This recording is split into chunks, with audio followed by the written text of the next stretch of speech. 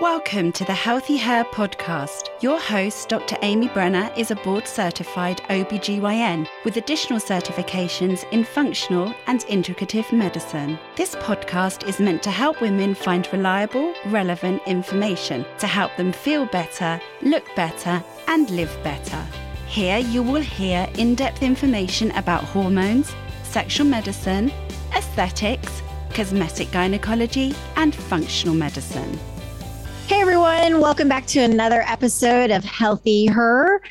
And I hope today that you find this really helpful. We're going to talk about one of the culprits for having bad periods or even some pelvic pain.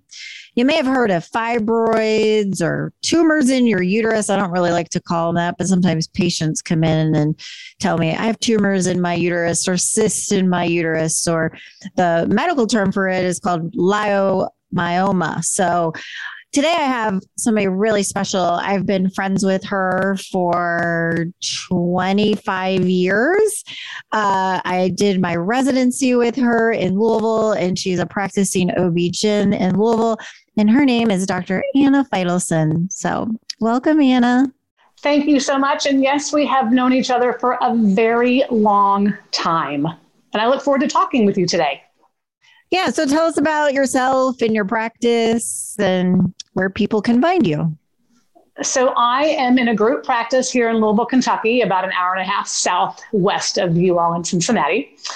There are about 12 of us in this practice. We do both obstetrics and gynecology, and I do both obstetrics and gynecology at this point. And we do pretty much work out of just one hospital, which is a hospital called Norton Women and Children's Hospital here in Louisville, Kentucky. And we're pretty busy. Yeah. So for our guests, some people might not know what fibroids are. Just want to give everybody a little high level overview of what we're talking about today. So fibroids, they're kind of like these rubbery, non-cancerous tumors that grow in the muscle of the uterus. I don't know if anyone out there has ever played jacks when they were little, but that little ball that bounces, a fibroid has a very similar consistency to that. And they can range in all sizes, from like the size of the seed all the way up to the size of a woman looking like she might be several months pregnant. They are exceedingly common, like up to 70% of women will have them, but a lot of women won't be symptomatic because of them. Yeah. So you and we learned about fibroids probably from day one of residency. And now 25 years later, we actually probably have a lot more to talk about than what we had to offer people 25 years ago. So that's kind of cool. There are so many more things to offer. It used to be that pretty much all we had was, yep, you can have a hysterectomy. Let's sign you up. And that's what we got. But now there are so many more tools in the chest. Yeah. So what symptoms do your patients come in with that you're suspicious of fibroids? And I would imagine your patients in Louisville, an hour and a half south, pretty similar to what we're experiencing here in Cincinnati, or now we call it Cincinnati. Did you know that? Cincinnati after the Bengals. That's pretty awesome. I must admit, I was disappointed that they did not win the Super Bowl, but it was a really fantastic game. And I think that with Joe Burrow, you guys got something really special that might happen next year. Yeah. You know what it reminded me of? Like, it was like this leading up to the Super Bowl it reminded me of what it felt like living in Louisville, kind of at Kentucky Derby time. It's like Christmas, like the city shuts down, schools are closed, all of that hype. That's what it was like living here in Cincinnati recently. A super fun time. That is for sure. It's for sure. Anyway, so what do people come in saying that makes you suspicious that somebody might have fibroids? There are actually several different things they might come in with. The most common thing is bleeding. They'll usually come in, their periods are heavier, they're longer. They might come in because their primary care doctor checked their blood level and they have low blood or anemia. So their periods are just pretty darn heavy and much longer. That's the most common symptom that they'll have. Or they might come in because they're feeling like what we might call bulk symptoms. So they might have pressure in their pelvis. They might have like difficulty urinating or urinary frequency. So they might pee frequently. Or sometimes they even have constipation because those fibroids might be pushing on their colon on the backside.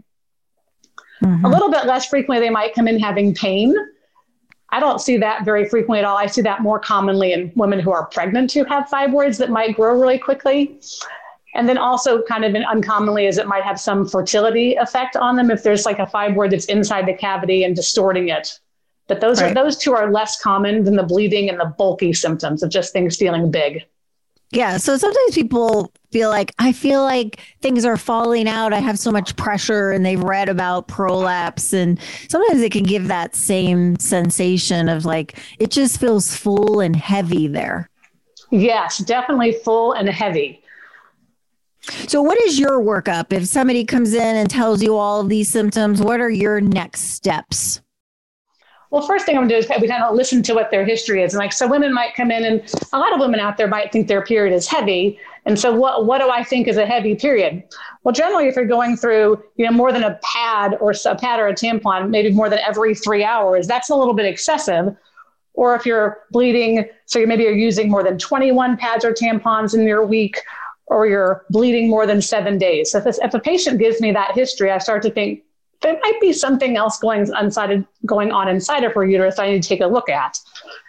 And then a physical exam can sometimes be telling. The basic pelvic exam that women are familiar with that usually comes along with a pap smear. We might feel inside, and maybe something feels like you might feel something at the belly button or feel something just a little bit above their pelvis. That something feels big and feels full and doesn't feel normal. Like a normal uterus might feel like it's about the size of a lemon, or smaller than that. So sometimes the uterus feels like it's the size of a grapefruit or a cantaloupe, or maybe even a watermelon. And so that's a big sign that there's something there that's not supposed to be there. Yeah, that's a big difference going from a lemon size to a watermelon size. But you and I have both taken out uterus that are literally the size of a watermelon, or the uterus is like up to their rib cage. Right. Yes, they look like they are pregnant. People around them think they're pregnant. But they're not. They just have these big fibroid tumors inside their uterus. Yeah. Now, sometimes, I've been fooled before. Sometimes I'll do a pelvic exam and it feels like something's enlarged, or, the other providers say that, like, enlarged uterus. And then then we do an ultrasound. You're like, oh, yeah, everything's normal. And then people are like, well, what did you feel during your exam? I assume that happens to you sometimes too.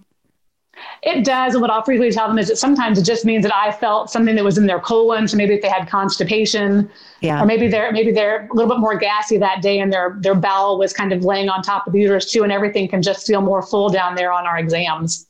Yeah. So that happens. I think, because we're pressing just kind of all in the middle. So everything that's in there of a full bladder, a full rectum, gas in the colon, like sometimes it can fool us. So so you usually order an ultrasound next? Yes, order an ultrasound, because lots of times I'll tell patients, just since I left my x-ray vision at home, I will need to get an ultrasound. And then ultrasound is really one of the best tools we have to look at the uterus. It's actually better than a CT scan, because it can really show us inside the uterus and the walls of the uterus, and that gives a much better picture of the ovaries as well. So an ultrasound is a great next step for looking for fibroids.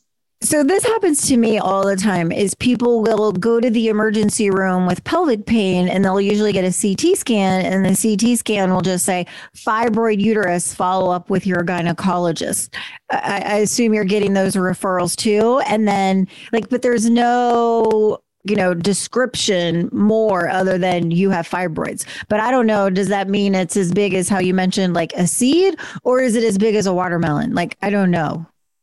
Right. I get that. I definitely get that too. And then also, it doesn't even matter, because a lot of times people might have fibroids, and when they're small, they're asymptomatic, and just having it doesn't change the trajectory of your life at all. It's just an interesting fact that we now know about you. So lots of times it'd be nice if the CT scan told me how big it was. And lots of times they'll do that, but sometimes they don't. And if they don't, again, that ultrasound can tell me how big it is. And if the patient's not having a lot of symptoms and it's small, then we can just note it in the chart and see if it causes problems years, maybe it's months, years, or never down the road. So the other thing I like about ultrasound is I can really determine exactly where the fibroids are located. Because that can also help me determine a little bit of what are their options for treatment? Do you do ultrasounds in your office? We do ultrasounds in the office, yes. And so with that ultrasound, we can figure out, is the fibroid. So fibroids can generally be in three places. They might be actually bulging into the cavity, which I touched on a little bit ago from a fertility perspective. But the ones that bulge into the cavity are a little bit more associated with heavier bleeding with periods, because they increase the surface area inside the uterus, which is the part that bleeds every month. So when you've got that increased surface area inside, that can explain their heavier bleeding. Or they might be in the actual wall of the uterus, just making the uterus bigger and bulkier. Or they might be literally on the outside wall of the uterus. I kind of tell people almost like Mickey Mouse ears. Oh, I like that. Cute. So are you basing where the fibroid is based on if it is affecting their life and if it's a significant size does where it's located in your uterus, does that matter to you on how you're going to treat it?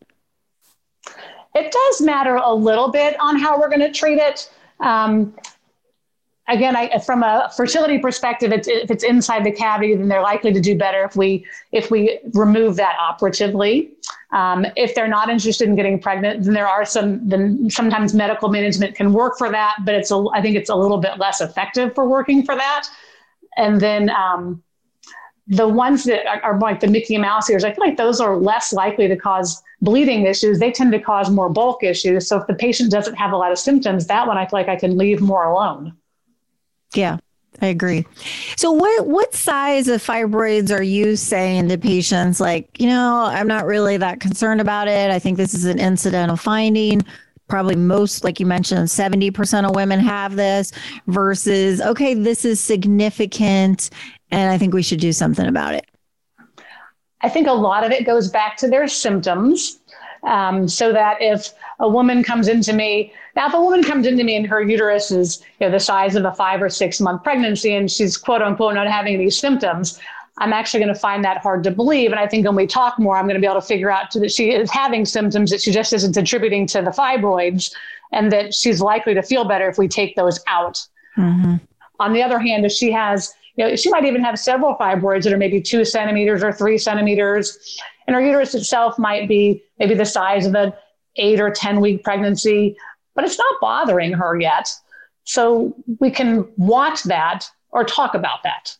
Yeah. So there's no little chart, okay, I have this fibroid in this size and this location, and you graph it out of this is what I do. It's not that simple, is it? No, it's not that simple. There's no textbook chapter that says if your fibroid is 2 centimeters and located in the wall, this is what you do. If it's 8 centimeters and located outside the wall, this is what you do. It is not that straightforward. Yeah. It would be nice if it was like that. I guess maybe it would be making being a doctor a little easier, but that's where seeing somebody like yourself that has 25 years experience makes a difference. Because you can't just really talking to the patient and kind of figuring out what the patient, how this is affecting her life and what she's looking for. Because in all honesty, sometimes they're looking for anything with their fibroids. They're looking for me to tell them that actually, we found this on your CT scan in the emergency room for your pain, but actually it's not a big deal in your life. You can go back out and live your life, but hey, come back for your pap smear next year. Yeah. And that's a whole other discussion and again, I just saw somebody this morning who was just in the emergency room for pain and they said they had fibroids. And I'm like, yeah, we got to get more information here. And, and pain is difficult. There's a lot of things that cause pain and you might have a 2 centimeter fibroid, but I'm not really sure that's going to be the cause of your pain versus if we dig deeper and, you have a uterus up to your rib cage, watermelon size, that might be a different story. Because pain is hard. I find bleeding to be much easier to treat. Yeah, bleeding, I think, is much easier to quantify. And it's also much easier to prove that something needs to be done. A normal hemoglobin or your normal blood counts between about 11 and a half to 12 and 16. So if you happen to show up in my office and your level is 9, I know you're bleeding heavily. And you can tell me about that, but I have actual proof in front of me that you're bleeding heavily. Like you said, pain is much more subjective and it's harder to determine. And there's so many more causes of that pain, particularly in the pelvis. Yeah. And yeah, you're right. And cramping and fullness, like it can be the uterus, but it can also be other things in your pelvis, like your muscles or your bowel. So I think that one's the bowel tricky. and the bladder frequently cause symptoms that everyone wants to blame on their ovaries or their uterus, but frequently turns out to be your colon or your bladder. Yeah. So let's get back to the fibroids. Is anybody at risk for this? Is there anything that you can do not to be plagued by fibroids, or who there needs are to several think risk about factors. The biggest risk factor is actually, so as it turns out, Black women are 2 to 3 times higher risk of having fibroids than Caucasian women are. Obesity gives you an increased risk of having a fibroid. So it's one more reason to work on to work on weight loss and a healthy body size. Family history is another very common risk factor for fibroids. One that I think is interesting is an increased interval since your last delivery. So when you have children younger, as you get closer to late 30s and 40s, you're at a greater risk for having fibroids because it's been longer since you had kids, as opposed to someone who might have had their kids a little bit later in life, that they have a shorter interval since their last pregnancy.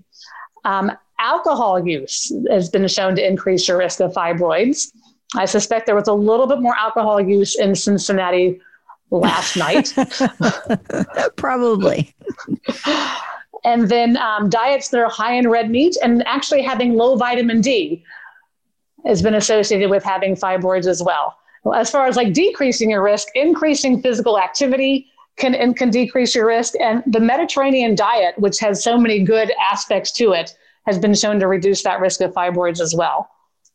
Interesting. So there are some things you can do to, which are all good for your health, of decreasing alcohol, eating healthier, taking some vitamin D, exercising. Like those all sound like good, whether it reduces your risk of fibroids or heart disease or cancer. So right, it's your basic good, healthy living is good for you on so many fronts. Now, does that mean you can't have chocolate or occasional good glass of wine? It does not, but everything in moderation is better. Yeah. So let's get it. I'd love to know, I don't remember the last time you and I talked about fibroids, is because when you and I were in residency, I think our treatment options were abdominal hysterectomy, vaginal hysterectomy. Maybe when we were seniors, people started doing like laparoscopic hysterectomies. I think did we have anything else at that time? From a surgical perspective, no. And from a medical perspective, we pretty much just we can try you on some birth control pills. And that was about it. I think that the progesterone IUD had just recently come out and they were starting to see that it was helping with bleeding. But for the most part, yes, it was hysterectomy, which is why it was the number one reason women had hysterectomies while you and I were in residency.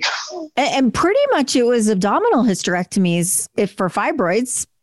Absolutely. Because they make things bigger. Yeah. And people stay in the hospital for 2-3 days back then? Yes. Was that right? Now things are so much better. You are remembering. Yeah, generally at least 3 days. Bowel function comes back on day 2 or day 3 before they can actually get to go home. Yeah. We weren't doing hysteroscopic resection of fibroids in residency, were we? No, I think we were only doing roller ball ablations at that point. Okay. All right. Yeah, we weren't doing fibroids, but we were doing the roller ball ablations, which is crazy. Like people out of residency right now don't even know what we're talking about when I tell them how we used to do endometrial ablations. Yes, the new ones are so nice. Yeah. And so uniform. Yeah. So let's talk. We have hysterectomies, but now we have different ways of doing hysterectomies. So I want to elaborate on that. If somebody chooses look, I just want it out, just have a hysterectomy, and if somebody has big fibroids, that's usually the way I go. Right. And so big fibroids, again, if you're going to have big fibroids and they're going to be up to you're going to look like you're 9 months pregnant, you're still going to end up with an open procedure.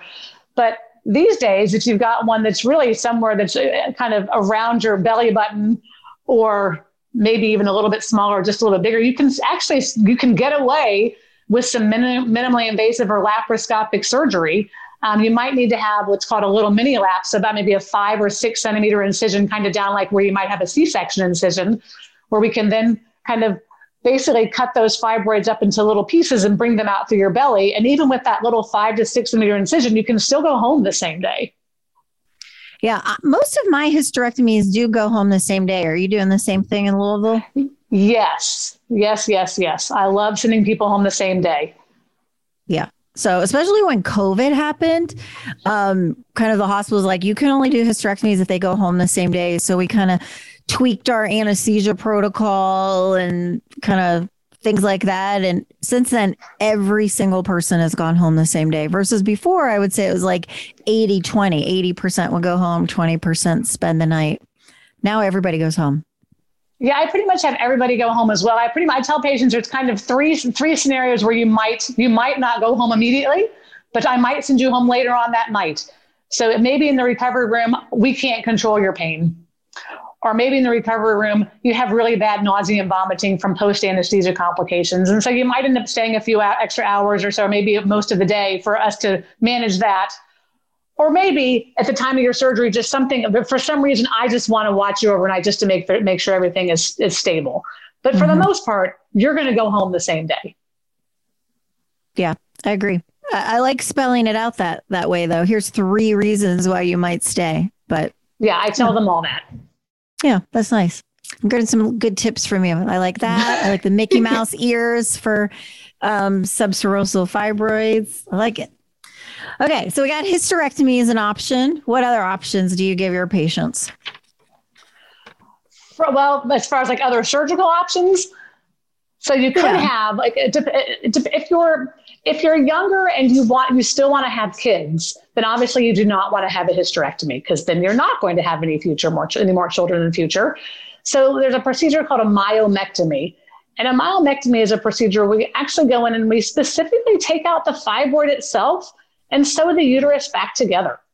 And so those can be done laparoscopically, those can be done as an open procedure, and then those can even be done through a camera inside the uterus, kind of through the vagina, or something called hysteroscopic, depending on where those fibroids happen to be located.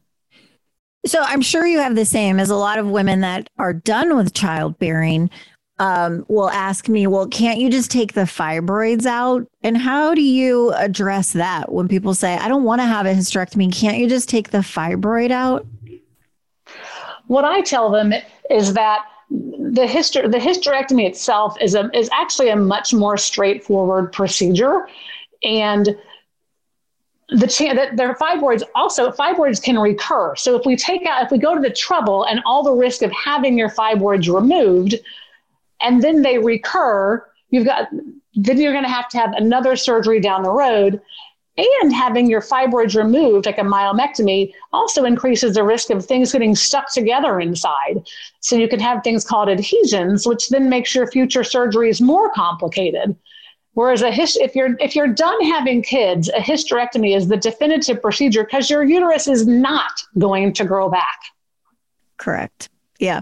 Sometimes that's hard for patients. At least I don't know. That's exactly what I say. But sometimes it's, maybe I'm not doing a good job of explaining some of the complications and recovery of myomectomy, because you're absolutely right. And it is kind of weird to think that a hysterectomy is actually an easier surgery for you and I to perform compared to a myomectomy.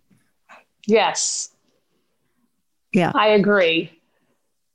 But you're right. Most people that have had a myomectomy in the past end up with a hysterectomy because they always grow back. Right.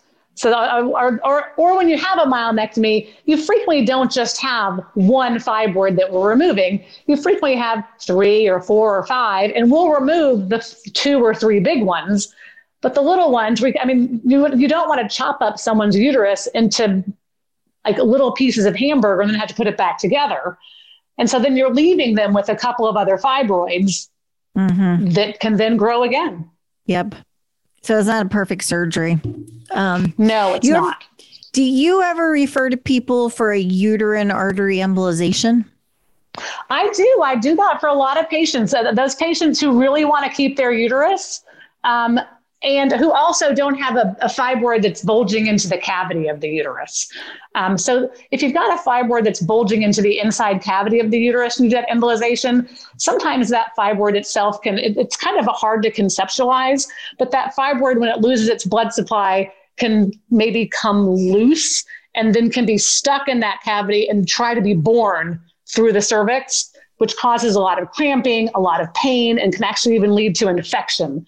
So the uterine artery embolization is really best reserved for fibroids that are in certain locations and not bulging a lot into the cavity of the uterus. But the procedure itself is actually really great. Like I think a good 90% of patients are happy they've had it done.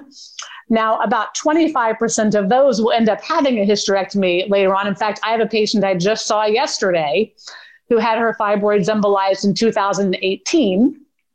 And now she's having bleeding problems again. And so now we're going to move to hysterectomy. But at that point, she could not say goodbye to her uterus at that point.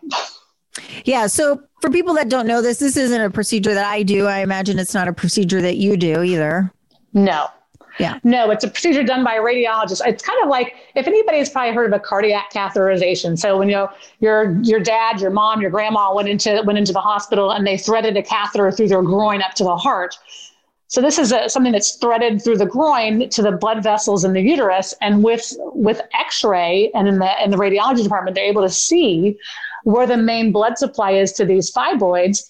And they put a special chemical in there that essentially blocks the blood supply. So it's like the Hoover Dam. So they block the blood supply of these fibroids. And without a blood supply, the fibroids shrink. And when they shrink, these patients' bulk symptoms and bleeding symptoms get better over about a 6-month period of time. Yeah. So it's nice because it's it's an outpatient procedure, but it's not perfect like a hysterectomy is, where you'll never bleed again or never have to deal with fibroids again. There's still a chance. It's not 100% successful. Right. Like about 25% will end up with a hysterectomy. So, okay. I mean, you got a 3 out of 4 chance that maybe you won't. But a 1 in 4 chance that maybe you will. So I think for some people, it can buy them some time. For some people, it might avoid a hysterectomy altogether. And for some people, they're really ready to be done, and they need their bleeding to be done soon. Right. Not a few months down the road. The other issue I had a patient recently who wanted that, and her insurance said, no, we're not covering it. And it was going to be $60,000. I'm like, oh my gosh. She's like, I think I'll just have a hysterectomy now. Have you had any issues with insurance coverage like that? I have not had anyone tell me that it is not covered. I get a lot of pushback for all sorts of different prescriptions that I might prescribe, from different birth control pills to other medications that you might use to treat fibroids. But I haven't had anybody have issues getting a uterine artery embolization from their insurance perspective. Interesting. I just haven't had a lot of takers. So that was kind of my last person that was interested in that. And that was the result. And we ended up doing a hysterectomy. But I have like a percentage of my patients that I think have a lot of surgical anxiety. And so they're looking for other options that are not surgical. So we'll try the medical options first, and then we'll talk about these like less invasive options before moving to hysterectomy. Cool. So you brought up like there's now, and when we spoke a couple of weeks ago, I'd ask you because there's a new FDA approved medication specifically for the treatment of fibroids. It's called Orion. Have you used it at all? I have not had a chance to use it at all because it's what I would call it's like little sister, that Orilissa. I've not been able to get that covered. Yeah, same. So I feel like both of those two medicines have the same like one compound in common that I think it was elagolix I'm not sure. Yeah. I think it's elagolix. So they have that in common. And insurance companies are really giving me a lot of pushback on prescribing that. I used to be able to give out samples, but now from a COVID perspective, the drug reps are not allowed into the office. So now we have an incredibly limited supply of samples in our office. Yeah. I've But only the used it Orion in looks really good. Yeah, I've only used it in one patient, and what I found is that people don't want to take a medication forever, like because it doesn't shrink the fibroids; it just reduces the amount of bleeding with the side effects. So people are like, "But it's not going to get rid of my fibroids." Nope, it's just going to decrease your bleeding. And then I would imagine if you stop taking it, like it's going to go back to where it is. It's going to come right back. Yeah, I would think that it's a really good bridge. Like, for example, I have a patient who I'm operating on tomorrow, who I saw her back in July, but she had just started a new job, and taking off or a hysterectomy was not something she was going to be able to do for 6 months because she was going to have to build up her time. So it seems like it's a good bridge drug that you could use for the short term if it happened to be covered by insurance. Yeah.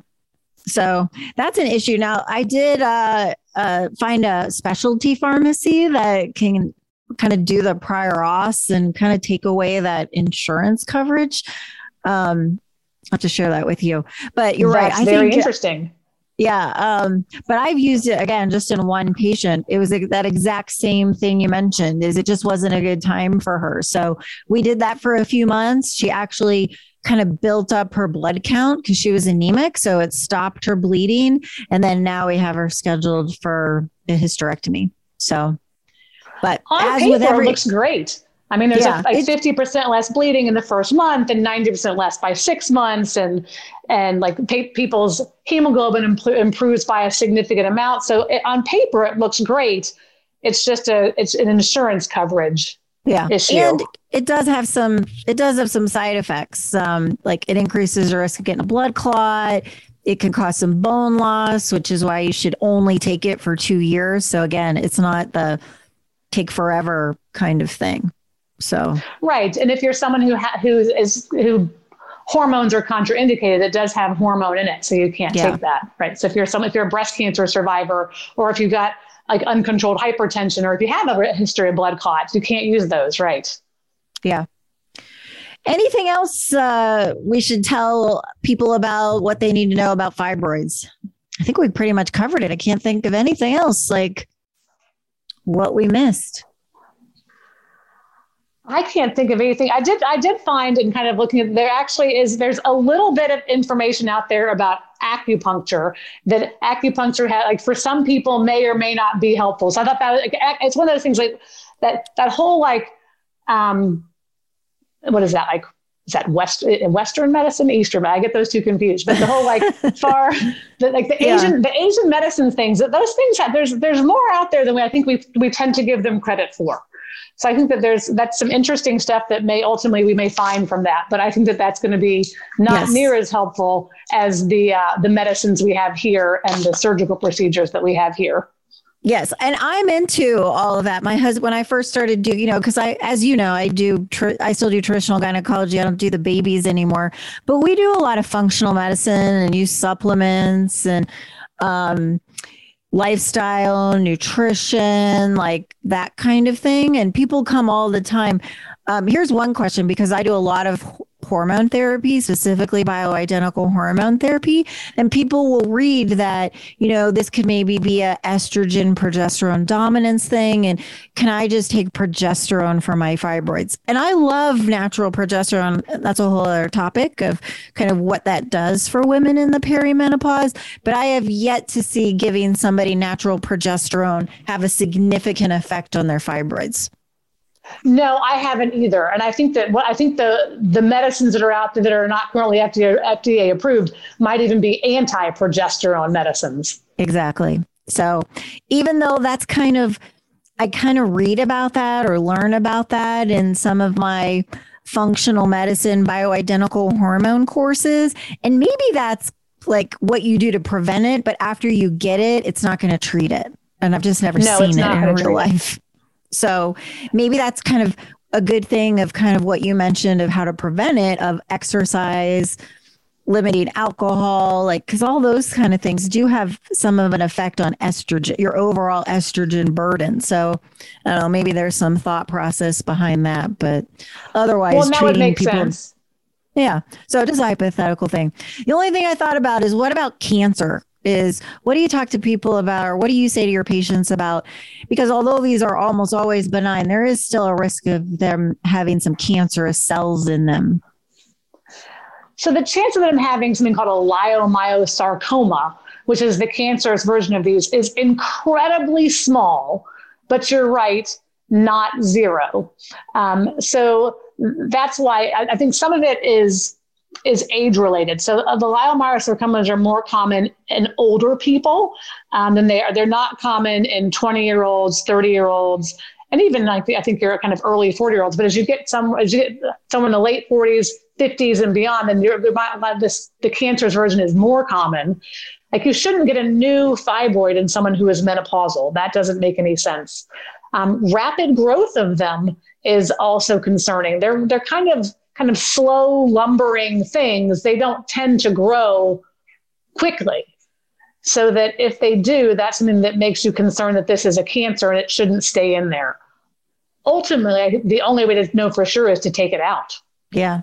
Yeah. There's no way to biopsy it, or like a pre-op, like, let me get a biopsy to make sure this is benign. So, right. How many leiomyosarcomas or fibroid cancers have you ever seen in your career? My bet is it's one. Yeah, I've had one. Yeah, I think I've had one, and I want to say it was probably in residency. I don't think I've had one in 25 years of private practice. Interesting. Because when you actually read the studies, because we used to, with big fibroids, or I don't know about you, but I used to use a device called a morcellator, is do these surgeries robotically or laparoscopically, and then put this device in through one of the tiny little holes, and it would literally chop the uterus up in little pieces to be able to get it out through a 1 centimeter incision. And there was a woman who, I can't remember if she was a doctor or her husband was a doctor or both. And she had that procedure and it ended up being cancer, which, it's not a good thing when you chop up cancer inside the body. And so those devices were kind of taken off the market, or we weren't allowed to use them at our hospital anymore. And there was all this news about the risk of cancer being, 1 in 300. I'm like, how is that possible? I've seen it once in my life. I'm with you on that. I certainly missed that instrument. It was so nice to be able to use that at the time of surgery. And now we can still do that similarly, but now you've got to put in that 5 to 6 centimeter incision down by the C-section scar, and you have to put in this protective bag, and you have to cut into pieces in the bag. You're right. For that relative, it doesn't make sense to me that it's 1 in 300, because I certainly haven't seen that. Yeah, have you read those numbers though? Have you read those kind of numbers? Yeah. And yeah, I just don't see it. Well, and I'm in a group of doctors. There's 12 of us. And I haven't heard any of them talking about oh my gosh, this leiomyosarcoma that I didn't know I was going to have. Yeah, same. But yet with every hysterectomy, we're doing all those additional steps. Right. To get big fibroids out. So on that note, if you have somebody that just wants to, I don't want to do anything, how often are you repeating an ultrasound to follow it just to make sure they're not growing rapidly, or are you? Again, look, if someone's in their early 30s and they're there, and I'm just going to see them at their exam next year and just do an exam. I just tend to rely on my pelvic exams. And if over a year or so, the pelvic exam seems like the uterus seems bigger, then I'll get an ultrasound. Mm-hmm. Yeah. I don't follow fibroids with ultrasounds on a regular basis.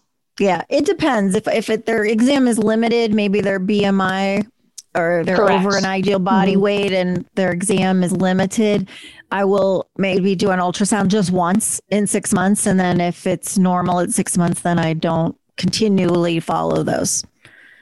That makes sense. Mm-hmm. No cookbook. So interesting to see what you do. All right. I think we covered it. Hopefully this was helpful to y'all. If you have fibroids, have had fibroids, have friends that have fibroids, Thanks for joining us today. Thank you for listening to this episode of Healthy Her. You can find us on Instagram, Facebook, and the web. Go to www.dramybrenner.com to learn more. This podcast is for general information only and does not constitute as medical advice, the practice of medicine, nursing, or other healthcare services. No patient-physician relationship is formed. The information in the podcast and any references, material, or links are at the sole discretion of the listener and not meant to be a substitute for professional medical advice, diagnosis, or treatment. Listeners should not delay or disregard obtaining medical advice for any medical issues or diagnoses that they may have, and should seek medical advice from their healthcare provider for any such conditions.